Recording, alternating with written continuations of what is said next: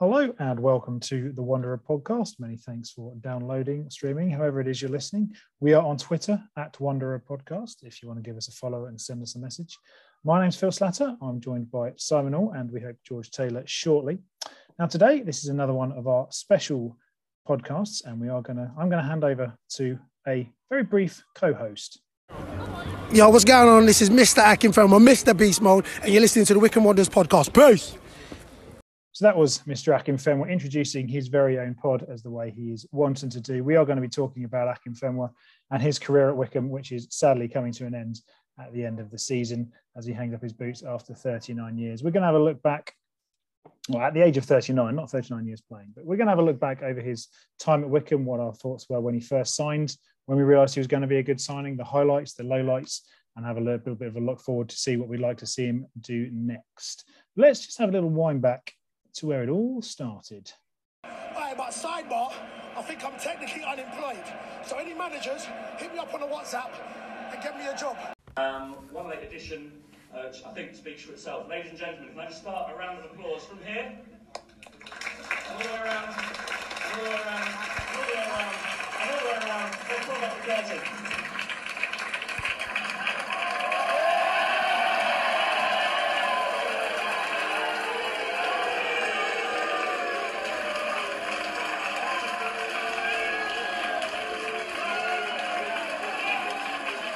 So that was Akinfenwa famously on the Wembley pitch just after scoring the penalty that sealed Wimbledon's promotion to League One and saying he was technically unemployed. And for any managers out there to hit him on WhatsApp, followed by Matt Cecil revealing him to the Wycombe crowd at the kit launch a few weeks after that.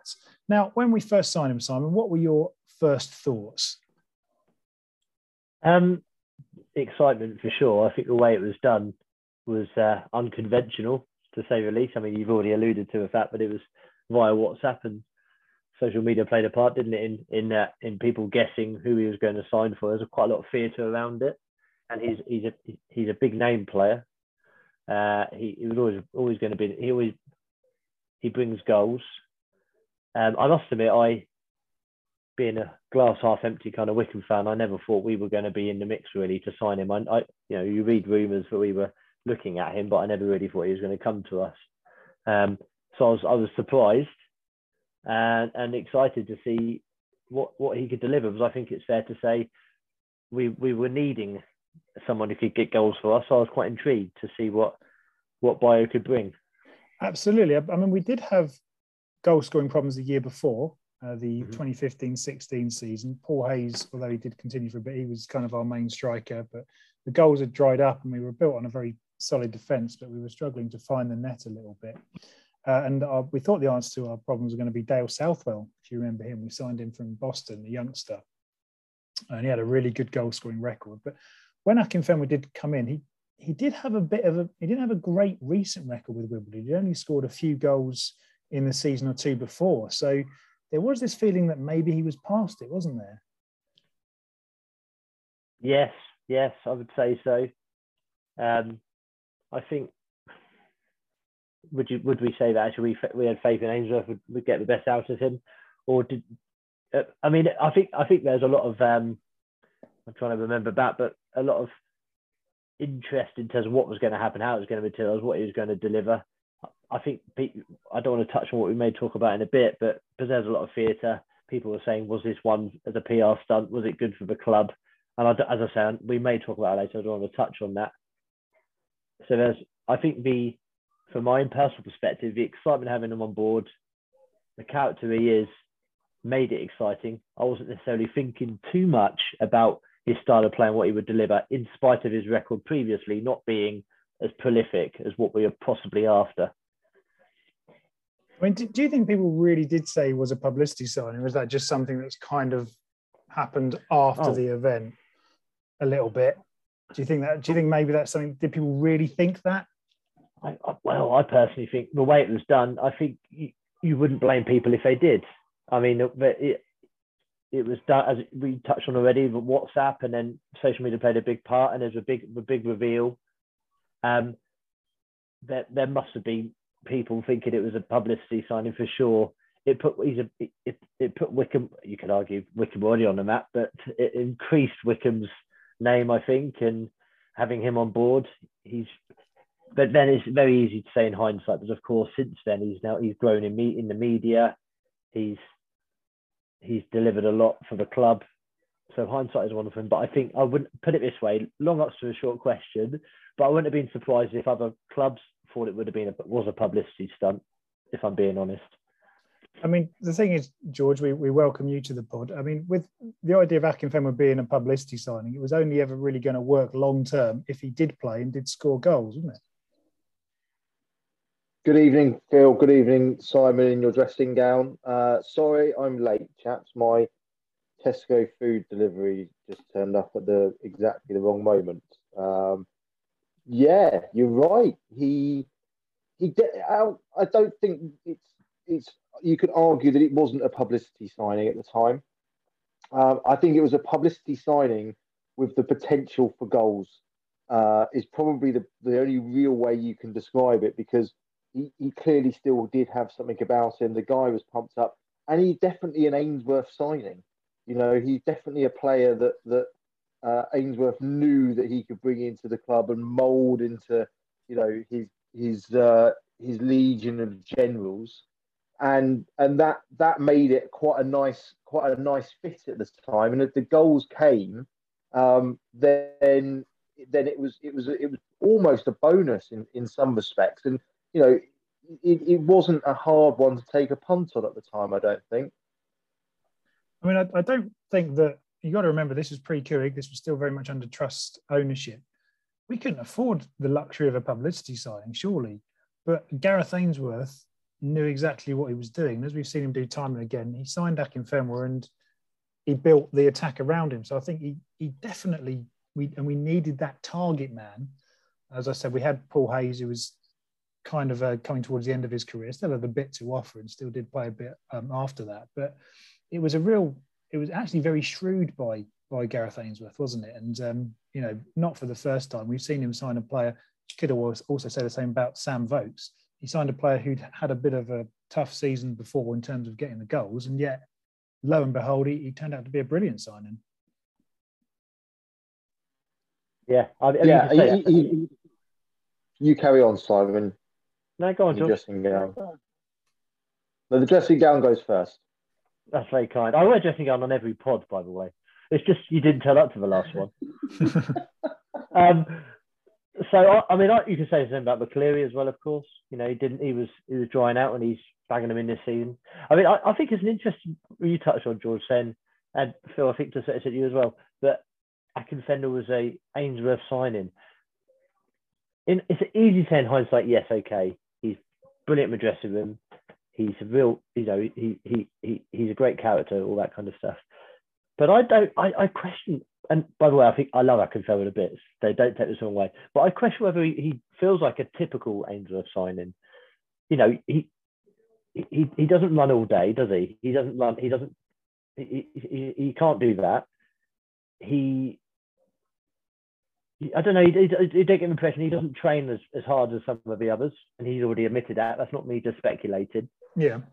So he doesn't feel like a typical Ainsworth signing. It was really clever by Ainsworth, and it's a very shrewd signing. But I question whether it feels like a typical Ainsworth signing. I think more typical in the sense of he was a player that it wasn't quite working out for elsewhere, and right. He had a new lease of life at Wickham, and we've seen that with Gareth McCleary, Josh Scowen, and a number of others as well. So more Sido John Batty, another one, more in that sort of mould. I mean, when we did sign him, I think there was this sense of cautious optimism, as there is with any signing, because we've seen players in the past we've signed for Wickham. I remember when we signed Michael Dewberry, we were all punching the air. We were like, wow, that's brilliant. What a signing that was.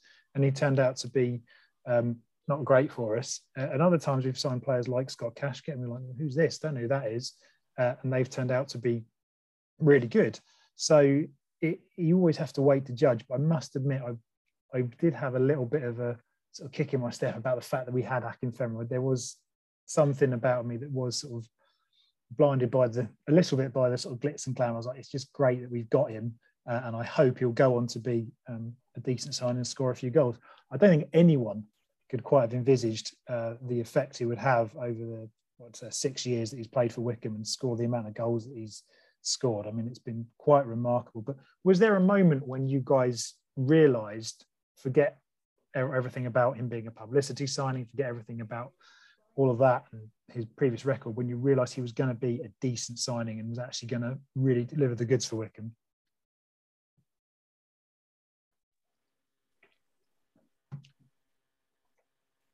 Sorry, I was on mute there. I was on mute. Professional outfit. You saying that I there was a moment where it was of doubt. No, was there a moment when you realised that he was going to actually be a decent signing? When was there? At what point did you? No, I don't think there was a specific one, but certainly by the end of that first season, when he's tucked 12 goals away, and I don't think anyone really expected double-figure goals from him, because you've got to remember that that Wimbledon didn't feel like he was good enough for them when they'd gone up, and so you did feel that there was possibly more to come in League Two, but I didn't quite expect that amount. And then kicking on the season after that, the season we got promoted, that's obviously that's a watershed moment of, yeah, this has turned out to be a good signing. But I think after that first season, the signs were there, sort of fairly early on in my book, and I just think Wimbledon must be kicking themselves. Someone at Wimbledon was kicking themselves. Who was in charge at the time? Was it Neil Ardley? Yeah. And there were a few comments after Akinfenwa scored the equaliser. He's going to spend the rest of his life kicking himself on that one, isn't it? Yeah. Yeah. After we drew with Wimbledon this season, the rest of his life kicking himself. There were a few comments about how could he say he wasn't good enough for League One, but they had a bit of a falling out. I mean, for me, I think there was a moment that season that Akinfenwa first signed. The season started. It sort of stop-started a little bit. We lost to Crawley on the opening day. Beat Grimsby. Drew with Accrington, drew with Accrington. That's when Akinfenwa scored his first goal. Drew with Blackpool, lost to Colchester, smashed by Luton, beaten by Portsmouth. It was a pretty poor start, and then results were up and down a little bit. And then things started to pick up when we battered Crewe 5-1, and then Akinfenwa scored the winner against Exeter. But for me, the big moment was the 5th of November when we played Portsmouth in the FA Cup, because that was a tough draw. The season was, as we said, very stop-start. We were winning. We won a couple. We drew a few. We lost a few. We weren't really looking like we were going to do anything. We had a really tough draw, Portsmouth away, and then he scored the winner late on, and we really deserved to win that game. And then from then on, we just went on a ridiculous win streak. I think we lost to Coventry in the Football League Trophy the next game, but then it was a massive long unbeaten run that has lasted from that game after Coventry, so from the 12th of November all the way through to when we played Tottenham, which was on the 28th of January. We didn't lose a game, and that goal I think was a key moment in that season, because it just gave us that little bit of belief through to the second round of the Cup. We'd knocked out one of the highest placed teams in the competition in that stage at that stage, and I thought, oh, actually this guy, he's actually doing it for us. That was his 4th goal for us in not that many games. He'd only made a sort of a handful of appearances. He hadn't played every match. And I think that was a real watershed moment for him when we kind of could see what he was going to bring. Have you got any specific early memories of Akinfenwa, Simon? I just quickly touched on an earlier point when you said that you got involved in the hype and the excitement. I think at that moment in time, we needed a marquee signing. We had a bit of a dry period before, and I think actually everyone wanted someone like an Akinfenwa. So I just wanted to touch on that. That thought was with me. Good, fair point. But in terms of early moments, I think for me, is when he formed a partnership with, we mentioned already, Cashkit. Yeah. But actually they seem to work really well with each other, I thought. And actually, the chant he scores when he wants Cashkit, I think we probably jinxed it when we started that chant. But I think actually Akinfenwa, I would argue, won 95% of the balls. He was just winning everything in the air. No one could compete with him, which worked really well with Cashkit. So not only was he getting the goals, he was giving Cashkit real opportunity to score as well. So I think that partnership was something we really needed. And that's when, for me, that was my earliest memory of seeing him really deliver for us, forming that partnership and getting the best out of his compatriot up front, to be honest. And there was that memorable, I mentioned the FA Cup, but that memorable second round tie away at Chesterfield when Kashket scored a hat-trick, which was when he was really announced to the Wycombe fans. He'd scored a bit before then, but that's like, wow, this guy's really good as well. And I think someone made the comment when we beat Mansfield in the Football League Trophy quarterfinals. He said you could take a sniper to Akinfenwa and he'd bring it down on his chest and lay it off to Kashket. So the two of them there just formed the two signings that, like I say, one player that we'd never heard of, didn't really know anything about. Another was a big name signing, and the two both went on to have terrific effect on that season and future seasons. And then I think for Akinfenwa, we mentioned the game against Tottenham. After that, the season went a little flat. Obviously, we lost to Spurs, and that kind of kick-started a bit of a slump for us. We then were knocked out of the Football League Trophy at the semi-final stages to Coventry 10 days later. And then I think it was 5 straight defeats in the league, which was pretty bad. And that put an end to our any real hopes of the playoffs, or certainly automatic promotion. I think we still had an outside chance of playoffs. In February of that season, we scored, it was 6 goals, and Akinfenwa scored each and every one of them. It was quite incredible. And we were losing away at Accrington, I remember, and then he came on at half-time, scored twice, and it was like, that was when you could really start to see just how much we relied on him, wasn't it, I think? Yeah, absolutely. He was starting to deliver, and I think we started to see the real side of Akinfenwa. We had how many of those were headers? Incidentally, probably quite a few of them, I imagine. Well, let's see if I can do it from memory. I'm going to run through it. Okay, so he scored against Coventry in the Football League Trophy semi-final. That wasn't. Crewe away. I think that was. Carlisle at home in a 2-1 defeat. Not so sure. Crawley at home in a 2-1 defeat. That wasn't. And I think one of his 2 goals against Accrington on the 28th of February, I think was, and the other one wasn't. But don't quote me on that. But, not too many then. It's probably about half. Probably about half. Absolutely. Just looking back, and we've mentioned a few, but have you got any specific favourite moments of watching Akinfenwa for him on the pitch? I have quite a few that obviously stick out, but if you were to hold a gun to my head, and the one that I would choose would probably be the goal he scored at the home game against Wimbledon earlier on the season at the end of the year to make it 2-2, I think it was, and it was the volley from just outside the area. Yeah. His only goal from outside the area for Wycombe. Yeah. I mean that goal has proved to be pretty damn important at the end of the season, as you would expect it was going to be. And it was just it was a moment where we needed a little flash of something, and you knew that him coming on, that he would get a chance to offer that flash of something, and he surely delivered, and he's been doing that for the last 4 or 5 years. So it almost epitomised, for me, that goal epitomised his whole career at the club. Even though it was the one exception to the rule of being outside the box, and that's probably why it springs to mind. So that was my favourite moment. What about you, Simon? Yeah, I mean, I was going to mention that one because it was a special goal, and it showed the skill that he has. Actually, he's not just close range headers or whatever. But for me, it was getting a goal that he richly deserved and craved, and that was against Bristol City, keeping our championship slim survival hopes alive. Last minute penalty. I mean, that felt at the time like his last contribution to the club. But little did we know he was going to go on and keep delivering at the tender age of 39. But that for me, probably, again, it's recent history. I'm sure we could go back and pick out lots more, but that for me is the big one because it meant a lot to him. I was a little we really wanted him to get his championship goal. But I was a little worried that it was going to be like a token penalty. We were 2-0 up or something, and they just give it to him. But it was, although it was a penalty, it was a huge moment, and it was kind of the climax of a really dramatic finish to the game. Stockdale going up and having he had 2 shots, didn't he? And then the handball, and then it was a real important pressure penalty.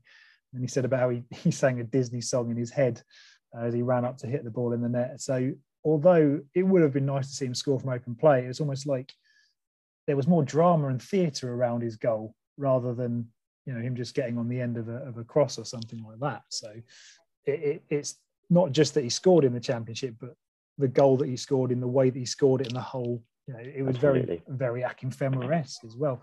I mean, I always remember his goal against Stourbridge.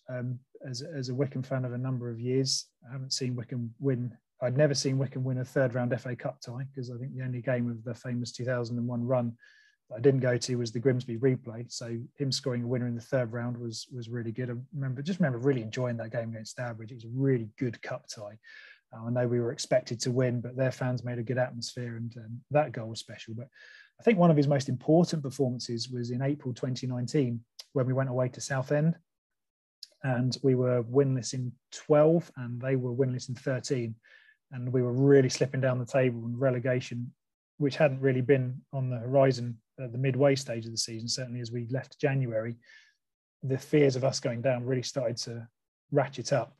And had we lost that game, we would have gone into the relegation zone. And it was really kind of like, this is getting serious. We need to get some points. And I think the club even arranged to stay away that weekend, just to sort of take the players' minds, make them realise it was a bigger game, build up to it. 0-0 at half time. And then I remember looking at the other results, thinking, if we draw here, it's not actually too bad a result, because other results are going our way. So at least we move a point away from a couple of other teams. And then suddenly Nick Freeman does a superb defence splitting pass. Kashket gets in behind, dinks it across, and Akinfenwa scores. And then a minute later, he scores a looping header from Adam Alab's forward ball. And it prompted the great tweet when he was substituted from the club's official Twitter feed. It said, Akinfenwa was coming off, someone get that man a hot bath and a bucket of chicken. But I just think in terms of our recent history, that match was absolutely huge. And it was kind of cometh the hour, cometh the man for the big occasion, wasn't it? Absolutely. There's so many examples where it's come off the hour, come off the man of a big occasion. You know, we picked 3 just now, but there's so many we could choose from. It's the gift that keeps on giving, isn't he, really? Yeah, there's one moment I do remember on the pitch when the Bolton fans were chanting, "Get your tits out for the lads." And it was on the opening day of the season a couple of years ago. And then he lifted up his shirt and wiped his face, and all the Bolton fans cheered. And that was a very amusing moment, because he's got that great rapport with away fans. And I think that's one of the many reasons that he's so popular in the game, is because he does get stick about his size from the opposition fans, but when he scores a goal, he doesn't goad them. He takes it all in good part. He rubs his tummy. Like I said, he lifted his shirt to show his boobs off, so to speak. But yeah, if those fans then go up to him after the game and say, can I have a picture, can I have an autograph, he's more than happy to oblige, and he's got that real charisma. I mean, have you got any favourite moments of him off the pitch, or sort of related to him not playing from his time at Wycombe? Go for it, George. No, I haven't. I've never met him, never shook his hand. He walked past me once, he blanked me, so no. You hate him? What you did those podcasts? I don't hate him, just no fond memories, that's all. Well, okay. Well, I'll lead the conversation. If I Saturday in Burton, he buys me a pint, then we can redo this section. but until then, I'm not fussed. I was thinking of not. I can help you out, Phil. Go on, yeah. You saved me from this Similarly dark turn to George, the podcast has taken. I've not met him personally, but he epitomises everything which is great about the club, and being a family-run club, being a club of the people, and he flies that flag nicely, doesn't he? It's incredible the time he gives back to the fans. So, clearly not me or George, but that's fine. But it's incredible when the amount of autographs he signs and photos he takes. You see all over Twitter, people have met him, and he's always got a nice thing to say. So it's, as I say, it's fantastic for the club, and it really does epitomise what Wycombe Wanderers is all about, to be honest. I mean, I think he loves the publicity. He loves signing things. He enjoys all that. But although you might see him signing all these autographs, when you actually get involved, and my kids have met him a few times and had photos with him, but when you're actually up close, he's not just doing the photo and signing. He will actually talk to these people. He'll actually stop and have a bit of a chat with you, which is terrific. That's how I got that little soundbite for the start of this pod. One moment that I remember was when we played away at Plymouth in December of 2016, I think it would have been, and we drew 3-3. He scored the first. He set up the first goal. He hit the post. Scored the second goal, and then played a key part in Miles Weston scoring the equaliser in a 3-3 draw. So as a striker, that's pretty good going. 1 goal, 1 assist, hitting the post and playing a part in another goal. Can't really go wrong. But then this Plymouth fan called him out and he said, watching Akinfenwa play football gives me hope that I can make it as a professional because he has 0% footballing ability. And all the Wycombe fans were like saying, did you watch him? He scored all these goals. He scored this, he did that. And then Akinfenwa saw the tweet and he replied, and all he said was, I'm glad I give you hope. I just thought that was just brilliant. That sort of, to me, that really sort of summed him up. He didn't shout him down. He didn't sort of argue about him. He just said, well, I'm glad I give you hope. And I thought that was absolutely terrific. But he has had some, aside from the sort of jovial stick that he's had, he has had some, he was racially abused away at Cambridge, and that awful abuse he received at MK by some of the MK fans this season. I mean, the fact that he's called that out, I think, is also adds to his standing in the game as well. Yeah, and he's a well-known person. He's known in the media. He gets involved in a lot of things, and so he's using that stall to for good things, let's say, because he is right to call it out when people were listening, because he's known in the industry and known in football, and he's good in the media. So he was right to do that, and it was the right thing to do, and that says a lot about his character as well, I think.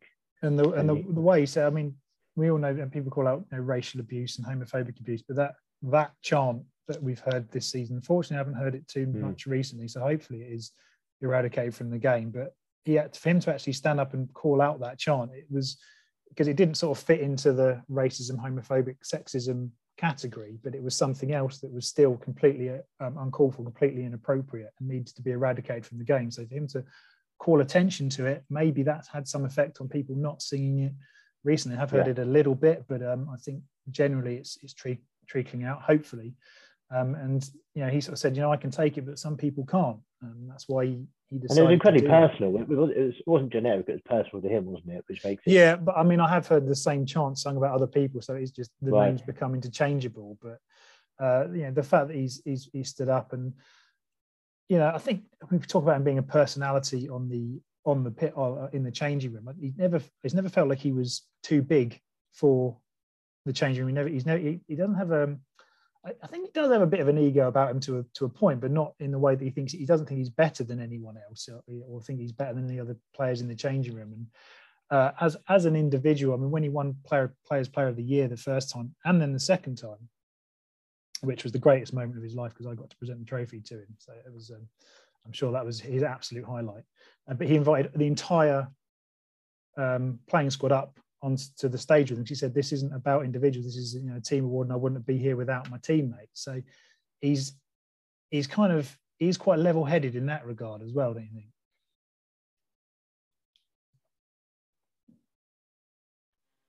Yeah, I completely agree with that. I think one of the insightful things with that is if you read Neil Harmon's book on the year he spent with the squad, that point really comes out in that book and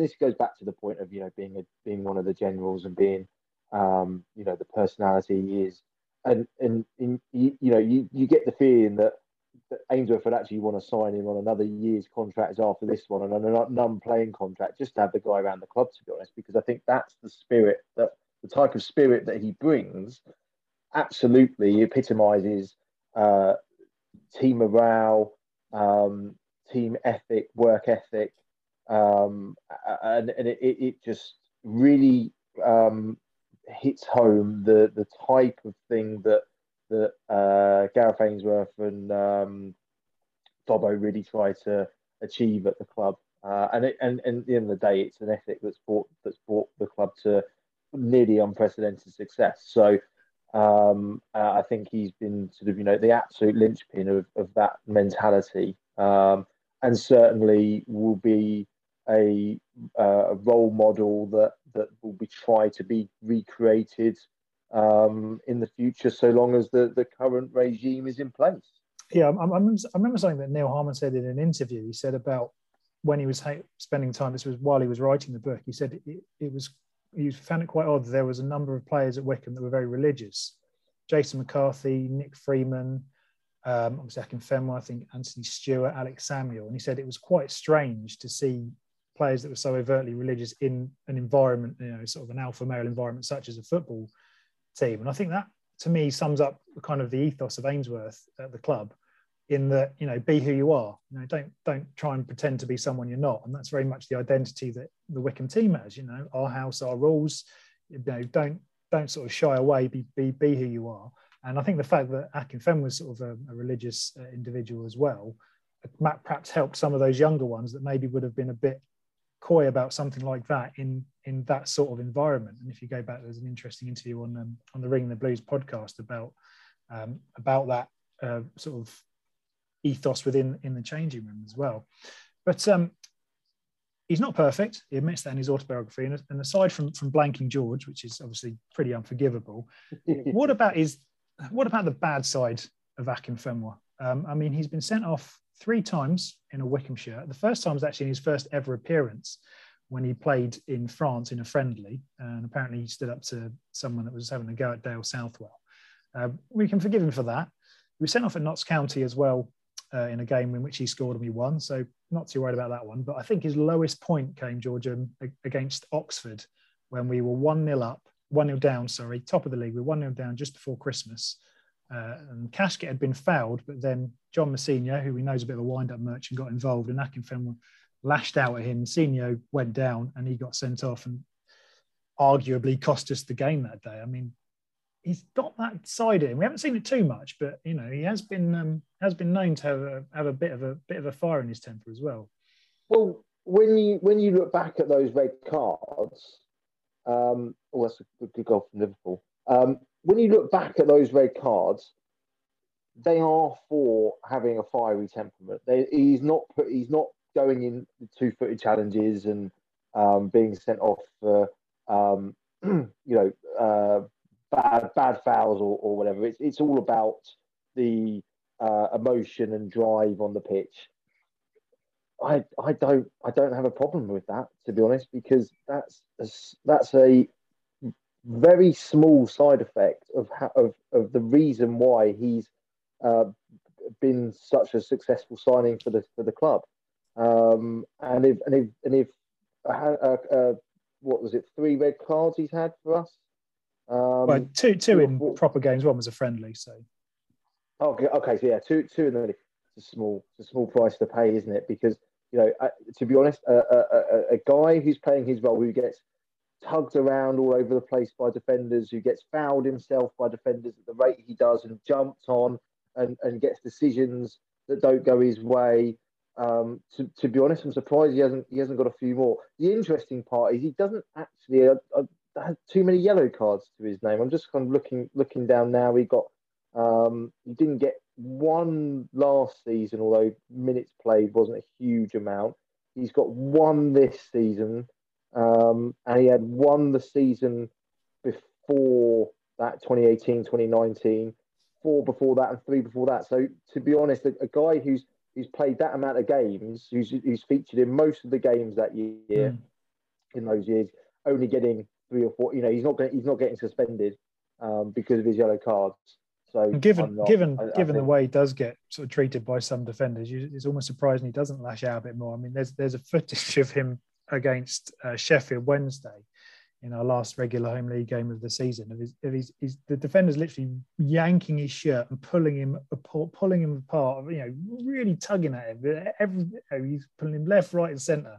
His shirt's coming up over his head, and then the referee blows and gives a free kick the other way, and it's just staggering. I'm like, and it's quite amazing that he does manage to, I guess, keep his temper in that regard. But Simon, he has missed a couple of games, not through suspension, but due to going to the Super Bowl. That kind of got a bit of criticism. And what were your thoughts on that? Well, yeah, I mean, that didn't sit particularly well with me. I don't think it sat particularly well with many people. I mean, he's a professional footballer. I don't think there's any argument to say he's earned the right to be able to do that. It's mid-season. It was an important part of the season. We definitely felt that we missed him, so I didn't like that very much. But that's one of the.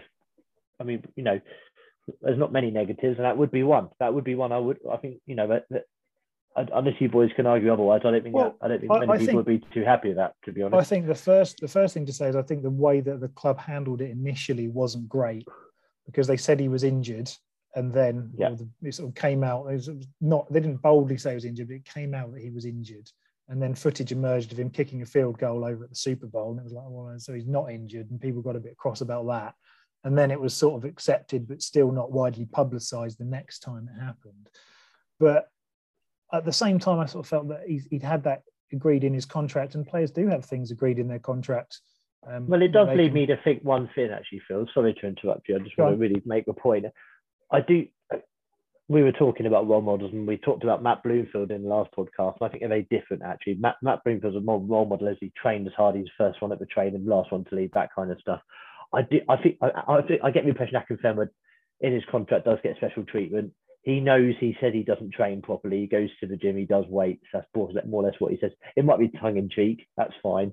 But I do get the impression he does get special treatment. And that's probably why it left a little bit, it didn't particularly sit very well with me, that particular occasion. But as I say, I mean, it was agreed in his contract, wasn't it? And some players, like all players, need to be treated slightly differently. And that's, I think, Mark of Ainsworth's man management. Some players will need, strong discipline, and others, and Akinfenwa at his age, you watch that Mic'd Up program on BT Sport a couple of years ago, Ainsworth said Akinfenwa sort of does his own thing.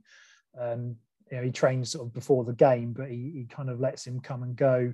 And maybe that freedom has been part of the reason that he's been such a success. I mean, I didn't really mind the Super Bowl too much. It was a pain when we lost to Milton Keynes, and we could have done with him, and that terrible 0-0 with Bradford that he missed when we really needed a forward. But, players have things written into their contracts that they can do these things. Marcus Speed didn't train, I think, on a Monday or a Tuesday because he had something going on. I know David Wheeler does extracurricular activities, which is great. But I think because this was the Super Bowl, it was kind of seen as a bit of a jolly, but he wasn't actually working there. So it's not quite like he was. I mean, obviously it was great fun and what a great thing to go and be involved in. So there are arguments both ways, but I think as you said, George, it is a very small price to pay, isn't it, really?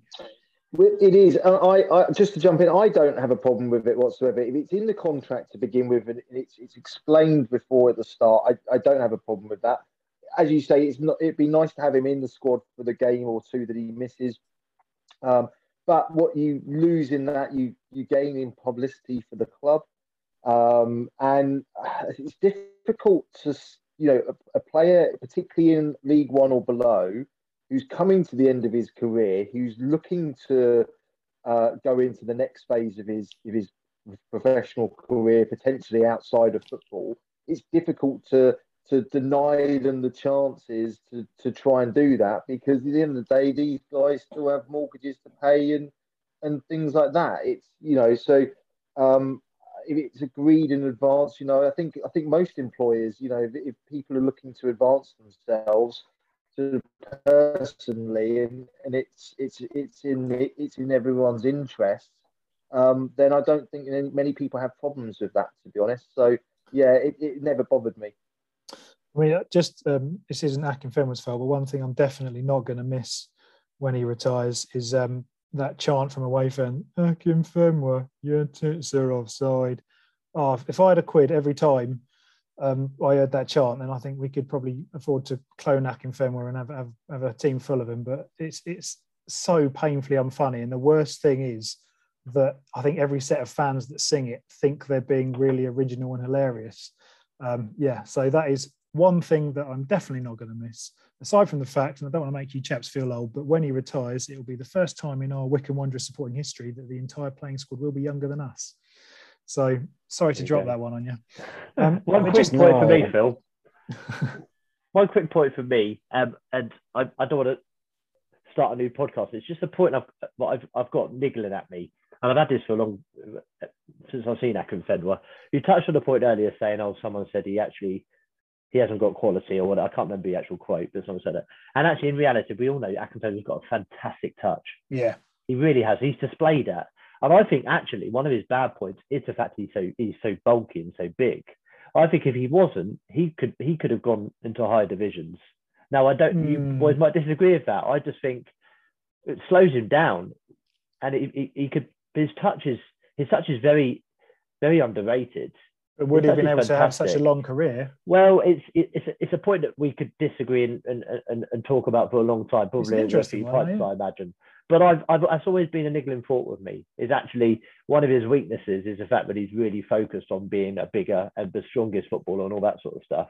And actually, perhaps if he hadn't have done, it could have benefited him to play in a higher division. I mean, one thing I'm just going to touch on, just on a positive though, is I think an area of his game that's been massively underrated is defending. I mean, the amount of times he's been back heading clear from corners, and people don't really appreciate that. So he's not someone that just stood in the centre circle.